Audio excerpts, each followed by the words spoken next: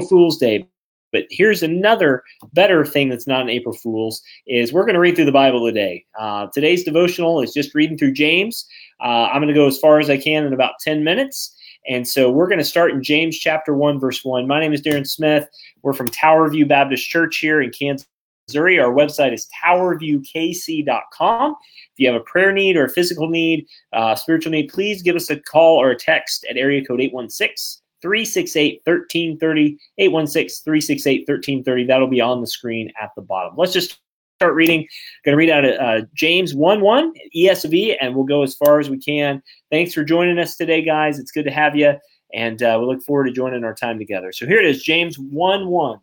James, the servant of God and of the Lord Jesus Christ, to the 12 tribes in the dispersion, greetings. Count it all joy, my brothers, when you meet trials of various kinds. For you know that the testing of your faith produces steadfastness or perseverance. And let steadfastness or perseverance have its full effect, that you may be perfect and complete, lacking in nothing. But if any of you lacks wisdom, let him ask of God, who gives generously to all without reproach, and it will be given to him. Be given to him. But let him ask in faith with no doubting, for the one who doubts is like the wave of the sea that is driven and tossed by the wind. For that person must not suppose that he will receive anything from the Lord, for he is a double-minded man, unstable in all his ways. James chapter 1, verse 9. Let the lowly brother exult or boast in his exaltation. For joining us for reading through James 1, my name is Darren, Tower View Baptist Church. And the rich in his humiliation, James 1:10, because like a flower of the grass, he will pass away. And the rich will pass away. For the sun rises with its scorching heat and withers the grass. Its flower falls and its beauty perishes. Because its beauty perishes, so will the rich man fade in the midst of his pursuits. But blessed is the man who remains steadfast under trial. For when he has stood the test, he will receive the crown of life, and which God has promised to those who love him. And so it says in James 1:13, let no one say who's tempted, I'm being tempted by God. For God cannot be tempted, nor does he tempt anyone else. For the scripture says, but each person is tempted when he's lured away or enticed by his own desire. Then desire, when it has been conceived, James 1:15, gives birth to sin. And sin, when it is fully grown, brings forth death. But don't be deceived, my beloved brothers. Every good and perfect gift is from above, coming down from the Father of heavenly lights, of which there is no variation or shadow due to change. Of his own will, he brought us forth by the word of truth, that we should be a kind of first fruits of his creatures. And know this, my beloved brothers, let every person be quick to hear, let every person be slow to anger and slow to speak, and also, for the anger of man does not produce the righteousness of God. Therefore, put away all filthiness and rampant wickedness, and receive with meekness the implanted word, which is able to save your souls. But be doers of the word, James 1:22, and not hearers only, deceiving yourselves. Good morning, Karen. It's good to see you. For if anyone is a hearer of the word and not a doer, he's like a man who looks intently at a natural face in the mirror. He looks at himself, goes away, and forget what he looks like. This is not in the scripture, parenthetical here, but side note. But I think that's referring to men, not necessarily women. Men, we look in the mirror very rarely, and when we do, we forget what we look like. But he goes on, James 1:25, but the one who looks into the perfect law, the law, and perseveres, being no hearer who forgets, but a doer who acts, he will be blessed in his doing. But if anyone thinks he's religious and does not bridle his tongue, but deceives his heart, that person's religion is worthless. That person's religion is worthless. Religion that is pure and undefiled before God the Father is this: to visit orphans and widows in their affliction, and to keep oneself unstained from the world. Just reading through the book of James, if you're joining us today, we've been doing these daily devotionals. Pastor Nelson did one yesterday. We're doing every other day this week. Nelson has Thursday and Saturday. I have Wednesday, Friday. And I just want to read scripture with you. How often do we do that?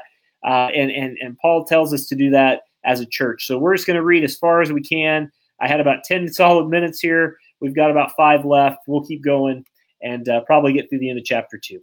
My brothers, James 2:1, show no partiality as you hold faith in the Lord Jesus Christ, the Lord of glory. For if a man wearing a gold ring and fine clothing comes into your assembly, and a poor man in shabby clothes comes in also, and if you pay attention to the one who wears the fine clothes and says, hey, you sit over here in a good place, while you say to the poor man, you stand over there and sit down at my feet. Have you not, James 2:4, made distractions and distinctions among yourselves and become judges with evil thoughts? Listen, my beloved brothers, has God not chosen those who are poor in the world to be rich in faith and heirs of the kingdom, which he promised to those who love him? James 2:6, but you have dishonored the poor man.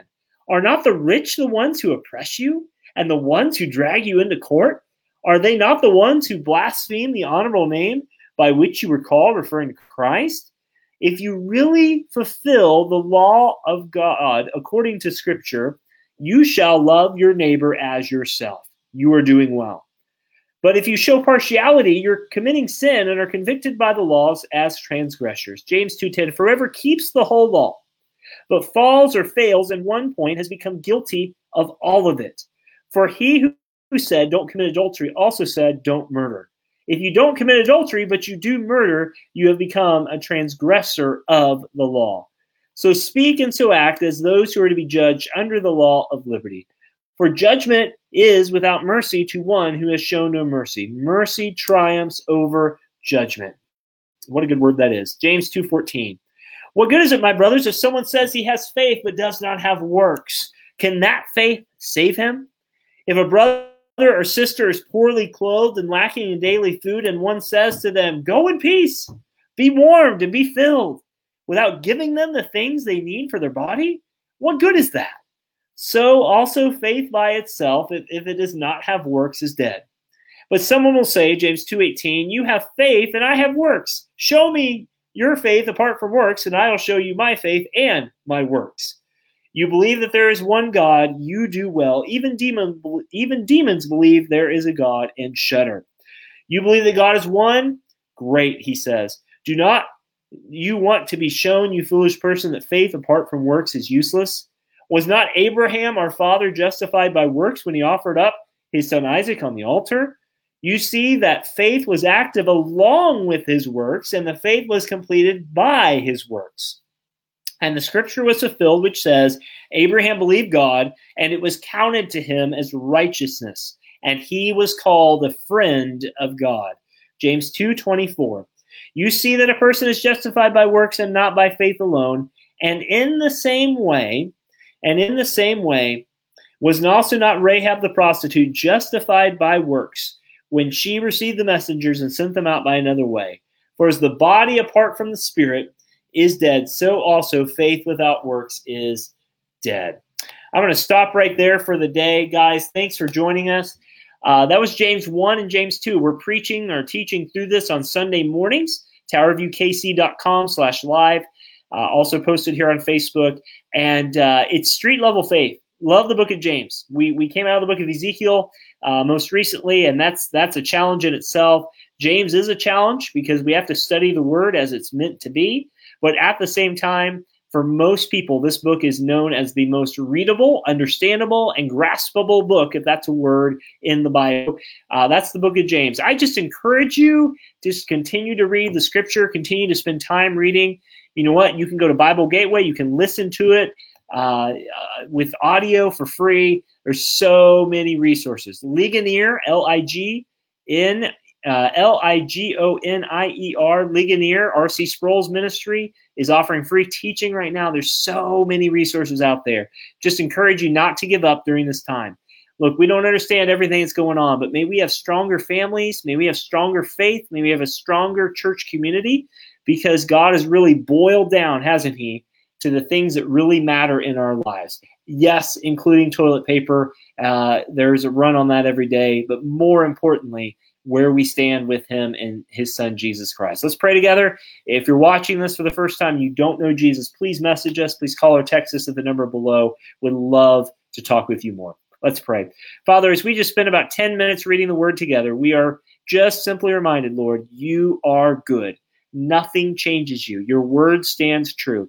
Father, thank you that our faith, we are saved by faith alone in Christ alone. But Father, we cannot show our faith if we don't do works that show that we know you. So Father, as we read through all these things, we remind ourselves of James 1:18 that we have every good and perfect gift has come down, including these trials on us, Lord, so we might make much of you. Father, let us show no favoritism. Let us point all people to Jesus and love our neighbor accordingly.